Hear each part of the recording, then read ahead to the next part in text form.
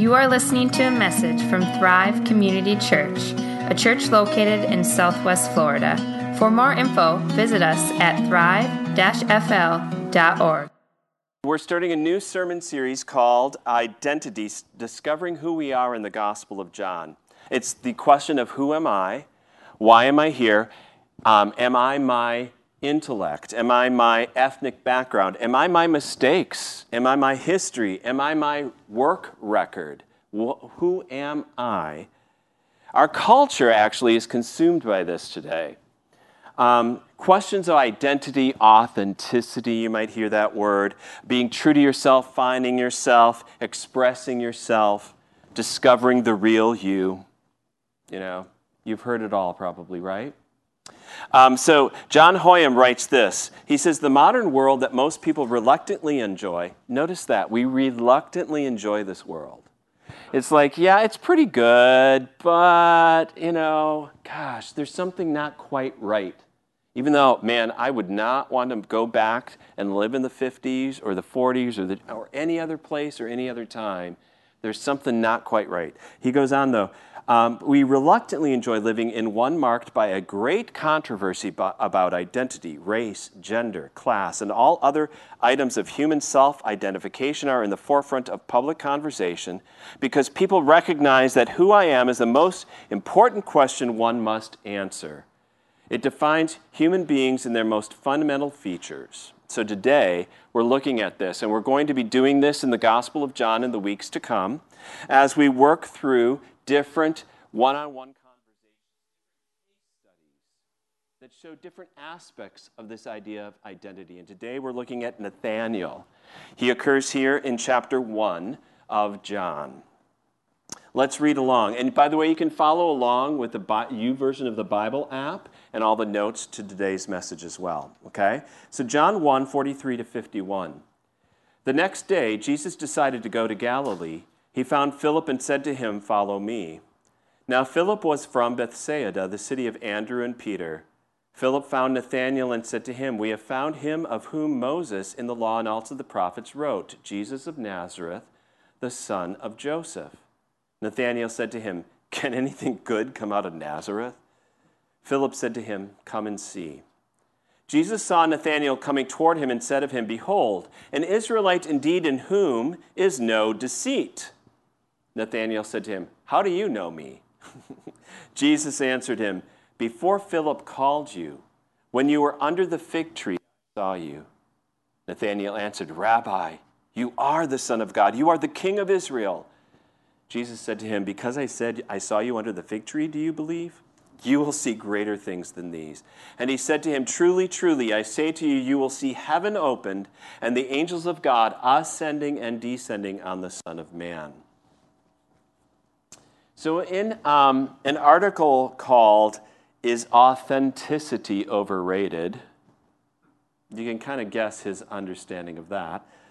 Thomas Chamorro writes, "We often hear the most important thing in life, and particularly in our careers, is to be our true selves, or true to ourselves, although few have bothered explaining what this actually means." This advice highlights a number of related popular ideas such as, don't worry so much about what other people think of you. If you think you're great, you probably are.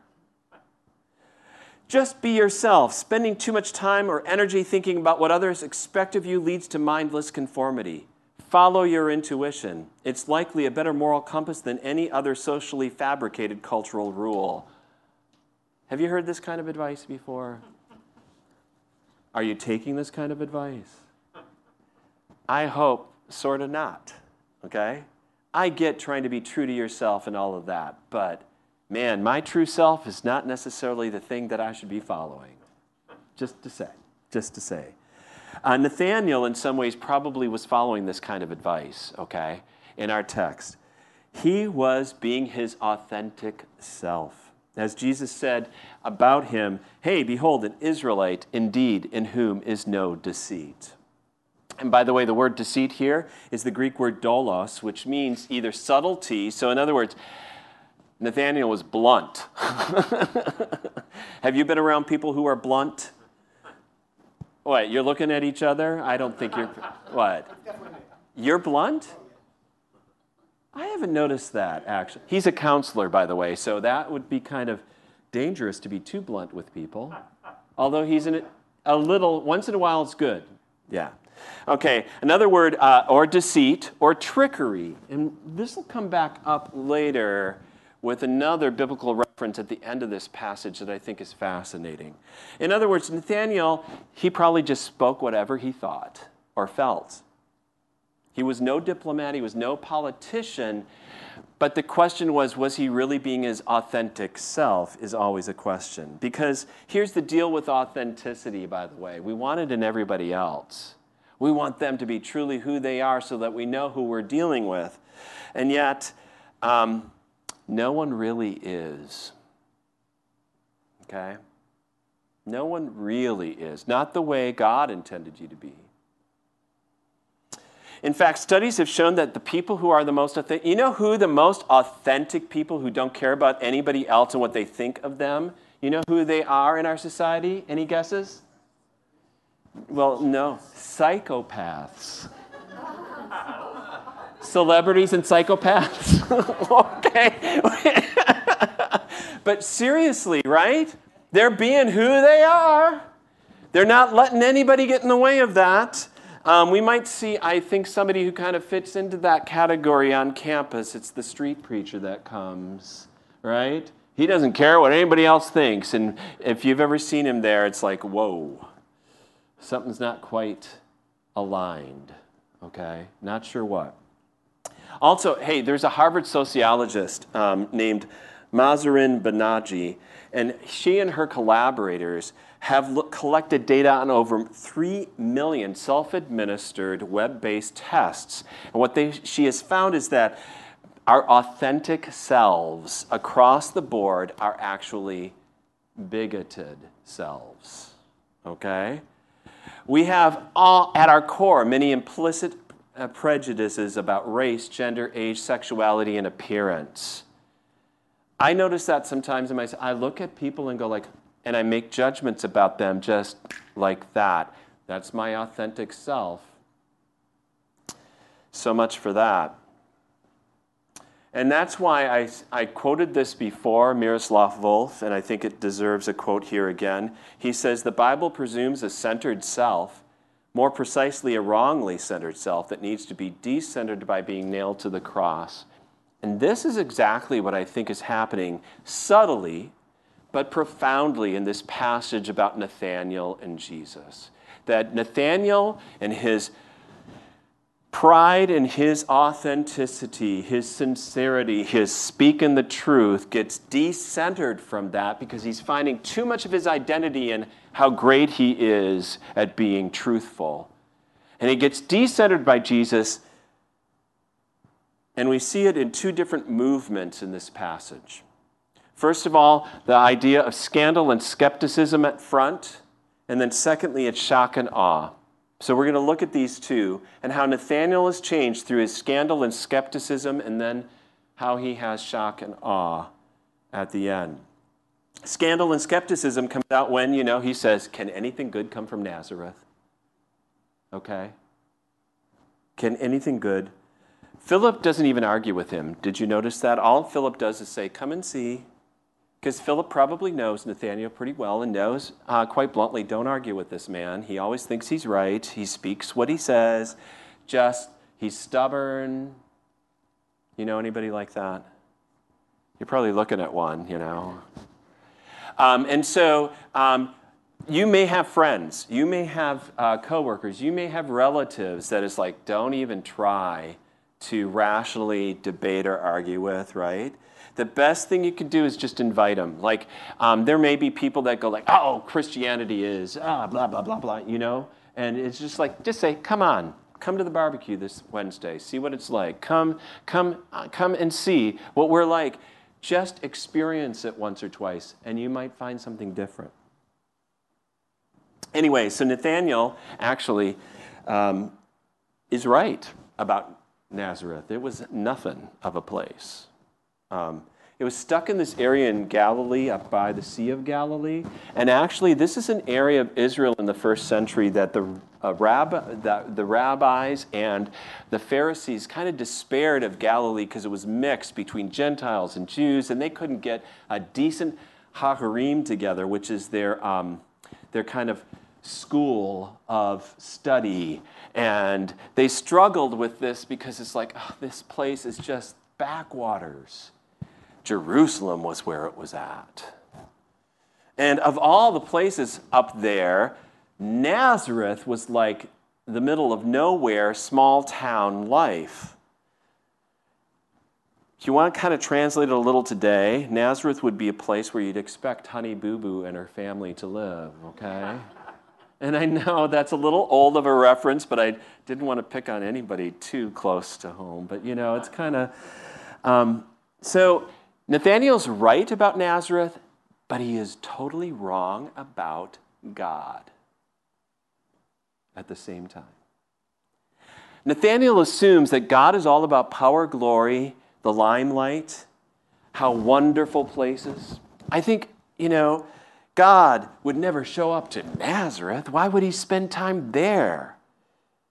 But one of the great themes of the Bible is that's exactly where God shows up again and again. He comes to all these odd people, broken people, weak people, people that have been cast out, and to nowheresvilles all over the place. In fact, let's look like Moses, one of the greatest figures of the Old Testament, and yet Moses, when God encounters with him, he's in the middle of the wilderness. He's a broken man. He's lost his entire heritage, adopted at one time into the family, into the house of Pharaoh. He's lost it all. He's out with sheep, and that's when God encounters him. Elijah, one of the greatest prophets in the Old Testament beyond Moses, and yet when God encounters him, he is a broken man, spent, emotionally exhausted, wanting to give up his own life, and God then meets him with a still small voice. Or you can find someone like Ruth, who, when she was widowed, she is a foreigner, a Moabitist, and she comes into Israel on the heels of her mother-in-law, or they didn't have heels probably. Well, they have heels, but not heels. But anyways, she comes in with her mother-in-law. She has nothing to her name. She's a widow in a foreign country in her mind, and yet God chooses her to be in the line of David, and therefore the line of the Messiah. Do you see how this is working in the Old Testament? Nathaniel's totally wrong. He's expecting God to show up at Jerusalem, not Nazareth. I think we've got this problem today as well, And maybe it's because I'm a pastor of a mission congregation here, and a campus ministry in an area that some people think is wonderful and other people think is just kind of podunk, it's not the big city. It's not the most fun. And we don't have a big church with flat, no fog machines. What's wrong? I can't worship here.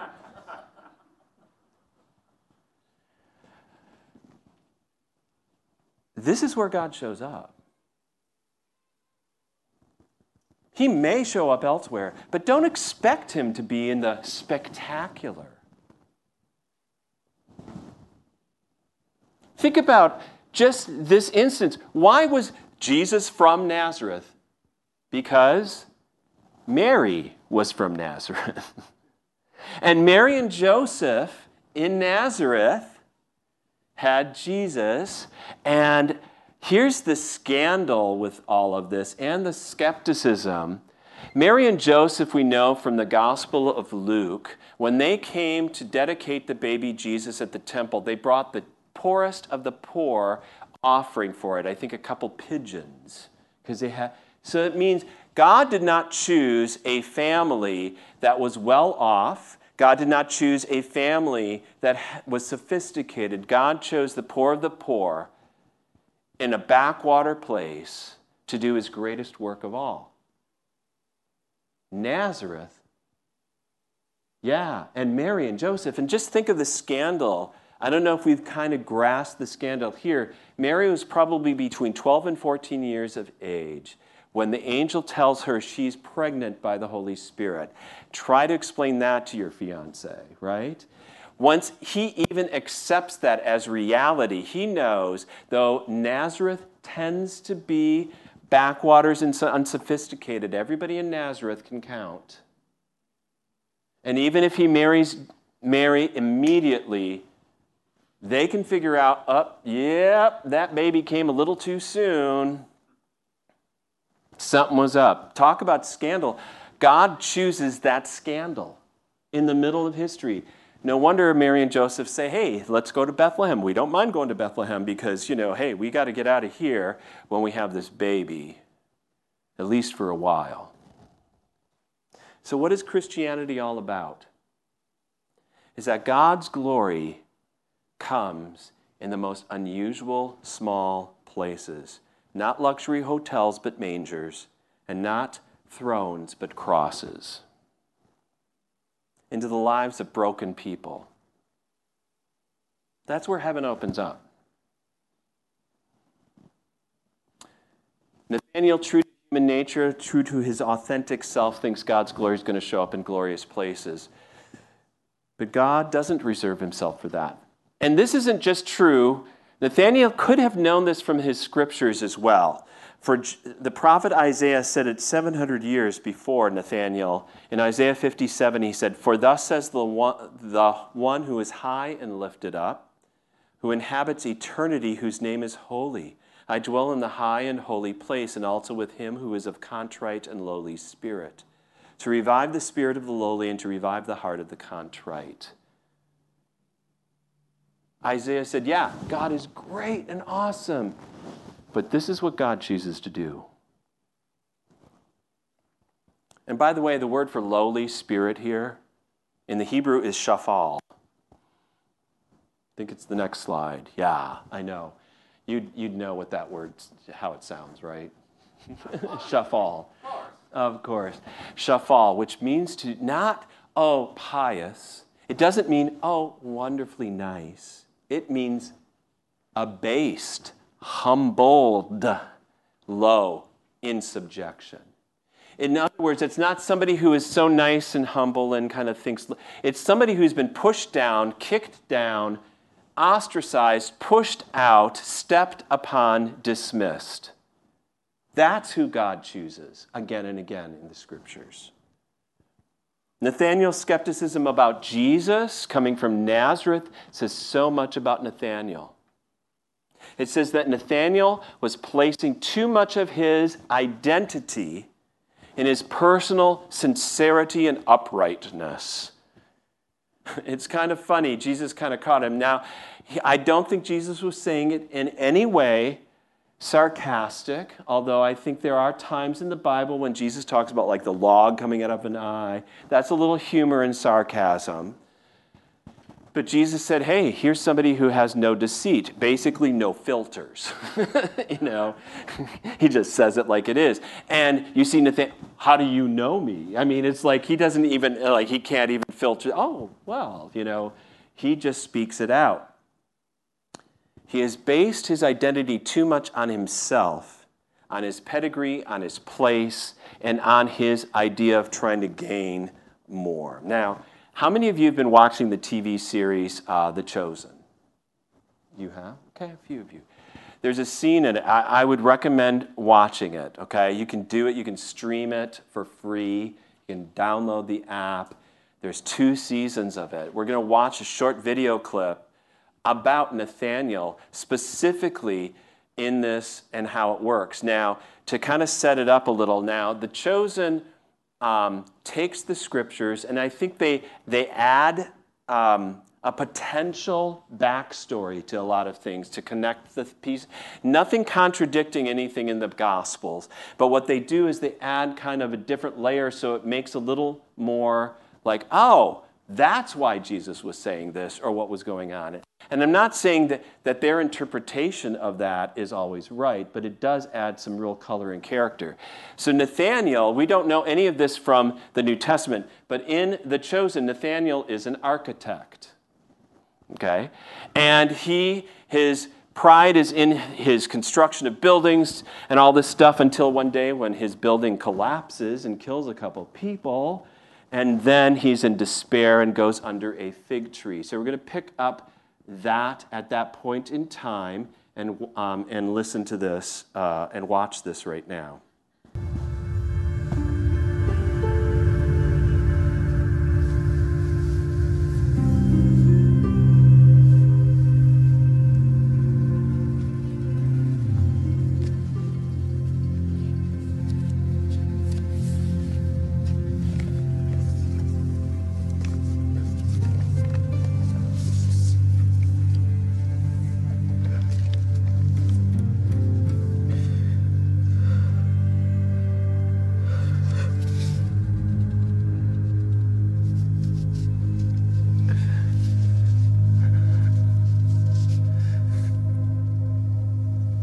This was done for you.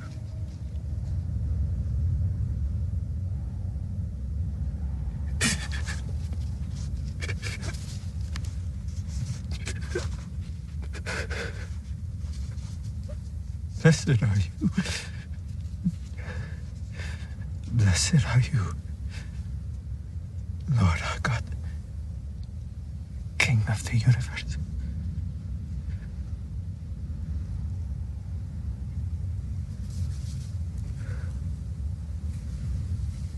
Hear Israel, the Lord is our God. The Lord is one.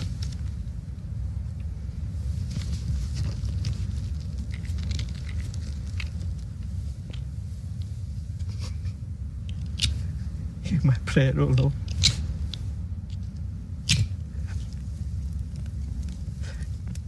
Let my cry come to you.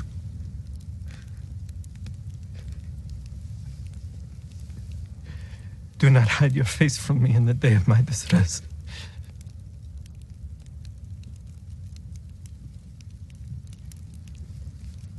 Incline your ear to me. Answer me speedily in the day when I call.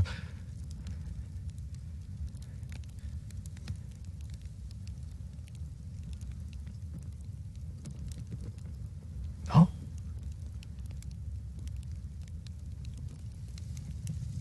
This was done for you. Do not hide your face from me. Do you see me?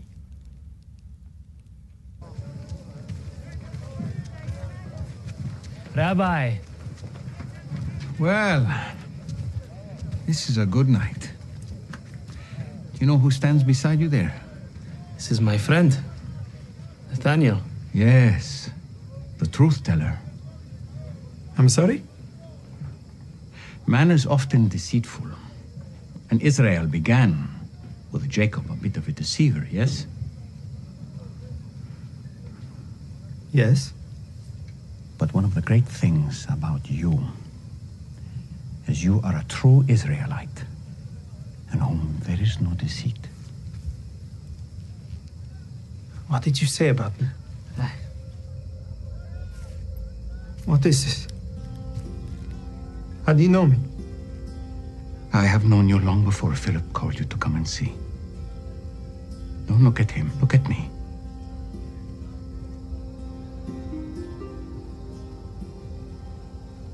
When you were in your lowest moment, and you were alone, I did not turn my face from you.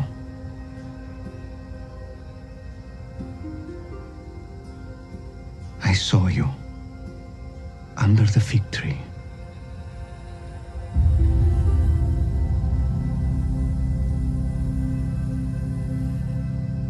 Rabbi. There it is.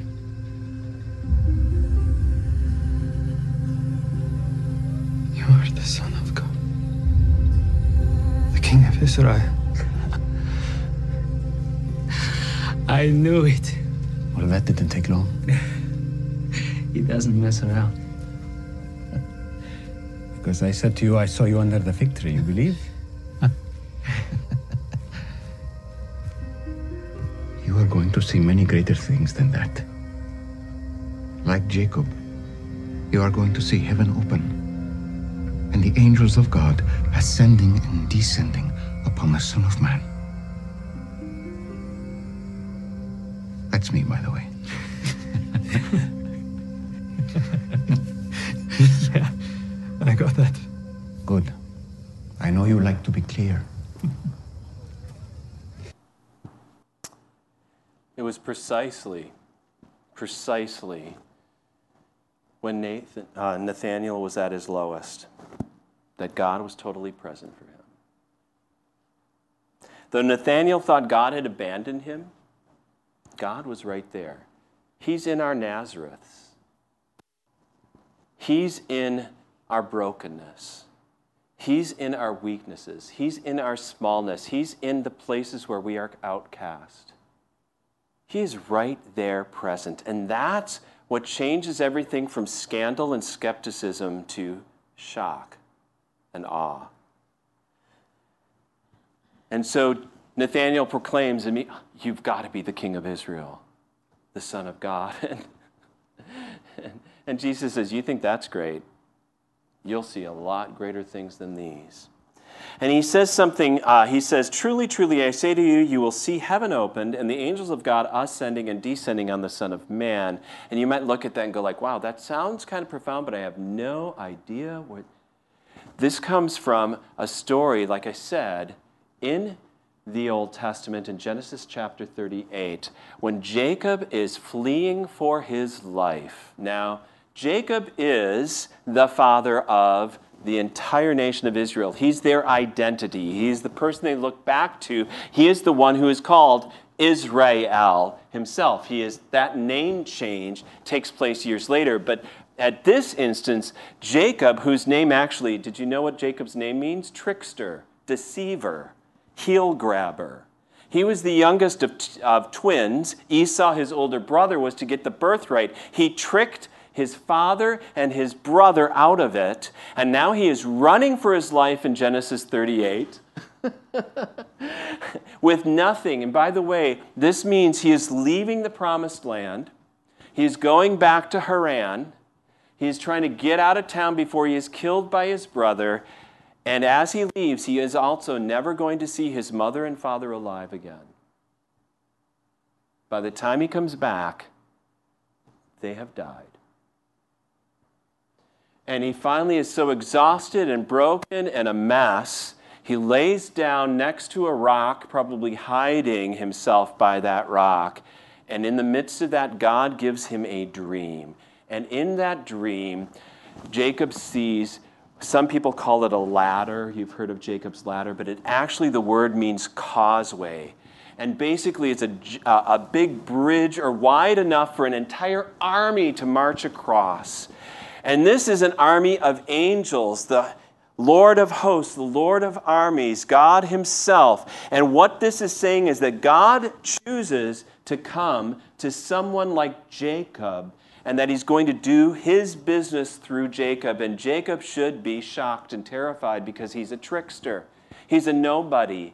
He has lost everything in a sense. He is a deceiver, and yet God is going to still use him. What's more puzzling is that Nathaniel expects God's going to show up somewhere else, and God says, no, I'm right here. In the midst of your despair, in the midst of your difficulties, I'm bringing heaven and earth together. And Jesus is saying to Nathaniel at that spot, I am the one who is the causeway. I am the one who's bringing heaven and earth together. I'm the one doing heaven's business on earth in such a way it's going to happen. And yes, it's a scandal. It's me, Jesus of Nazareth, Podunksville. Someone who doesn't have a crown on his head except it will be a crown of thorns. Someone who doesn't have a throne except for a cross. Someone who doesn't have a chariot but is one who has to walk and carry his own cross. Someone who loses everything to give you a new identity. God comes right there. And in some ways, too, I think he is saying to Nathaniel, you think you're so authentic and honest? Well, you're just like Jacob. We're all just like Jacob. We're all tricksters. We're all fake.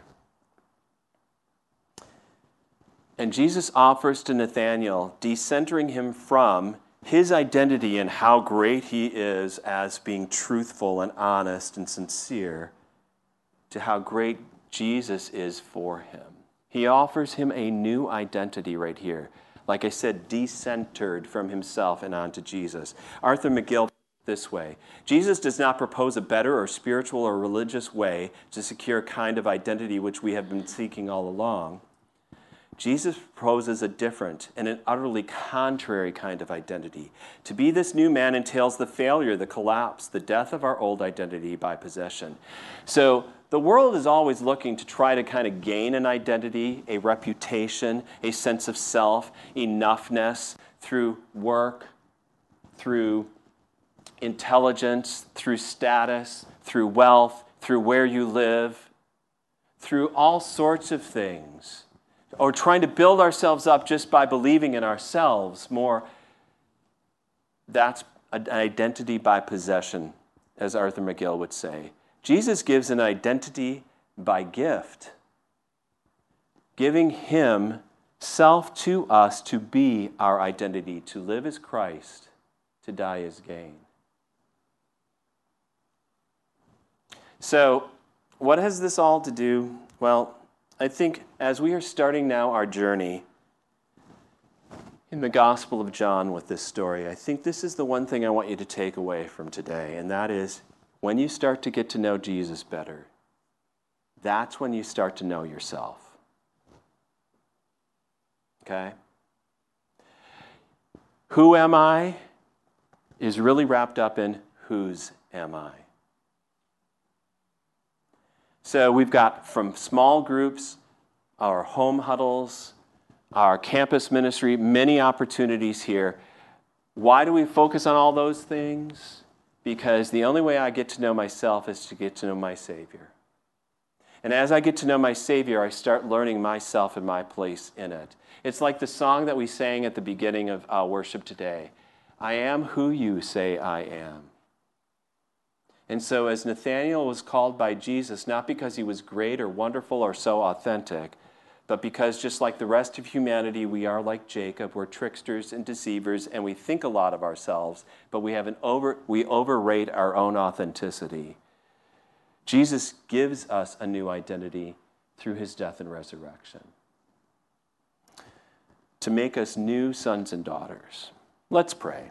Lord God, thank you so much for this day, for this new series. Lord, you know how often we get caught up and try to gain our identity from being a part of something huge or big or significant. All of us do. You know how often we're not sure of ourselves. You know how often we place our identity in our work or our looks or our athletic abilities or our personality or our friends or our connections or our knowledge or our degrees or our status in society or our Facebook feed or our Instagram or whatever, Lord God, you know what we're doing. We're always searching for who we are. That starts, that ends when we find out whose we are, that you, Lord Jesus, have come in the lowliest of places for all of us who are broken people. We pray that you'd be working at this time, Lord Jesus, in this series, at this moment, that we can come intimately close to you and know whose we are. We lift up to you those in our care and concern today that need your love and attention and your healing. We pray for Christopher in Michigan, who through the radiation treatment, we've seen some progress or some reduction of the tumor in his brain, but we pray for more, Lord God. We lift up to you Kai and Rachel out in California, who are also battling cancer. We lift up to you Dan and Taylor, both going through a rough time with COVID-19 here in our midst. We pray for your healing upon them. Lord, for our campus ministry this week, for the outreach onto the campus, Lord, for all the opportunities you give us. I pray, Lord God, that you would just grow this fellowship as you see fit, that this is yours, that your will is done here, not ours, that our dreams, how we think we're doing great things for you, Lord, is set aside, and we just see your greatness today, that our worship is really about you and not about our performance, that we focus on you above all things, and we grow closer to you. This we all pray, Lord Jesus. And at this time we also, Lord, pray for those who've been watching online, that you would bless them and keep them in your care, that you would guide them into a deeper understanding and intimate relationship with you, that you would connect them. If they are nearby here, Lord, connect them to this body of Christ. If they are far away, that you would connect them to other Christians, Lord, in fellowship, in service, in ministry together, that together we become strong. Together we find out whose we are, Lord God. We pray, Lord, too, that you would use our offerings that we will take in a moment, both online and in person, Lord, that you would use those offerings for your glory, for your work through us, both on the campus of FGCU and in our community. And that you would bless, Lord, our fellowship as you see fit. All this we pray in Jesus' name. Amen.